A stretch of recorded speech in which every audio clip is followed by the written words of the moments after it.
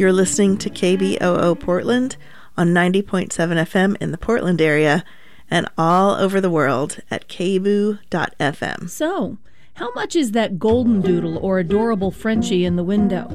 Probably a lot, especially in terms of suffering for its parents, who in many cases are living lives of misery in a puppy mill.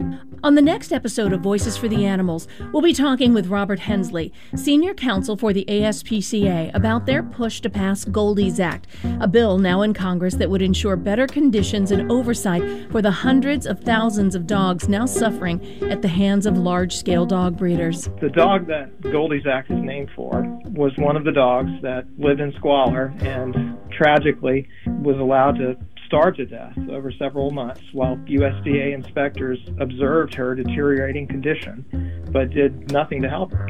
That's on the next Voices for the Animals, Friday, May 26th at 10 a.m. here on 90.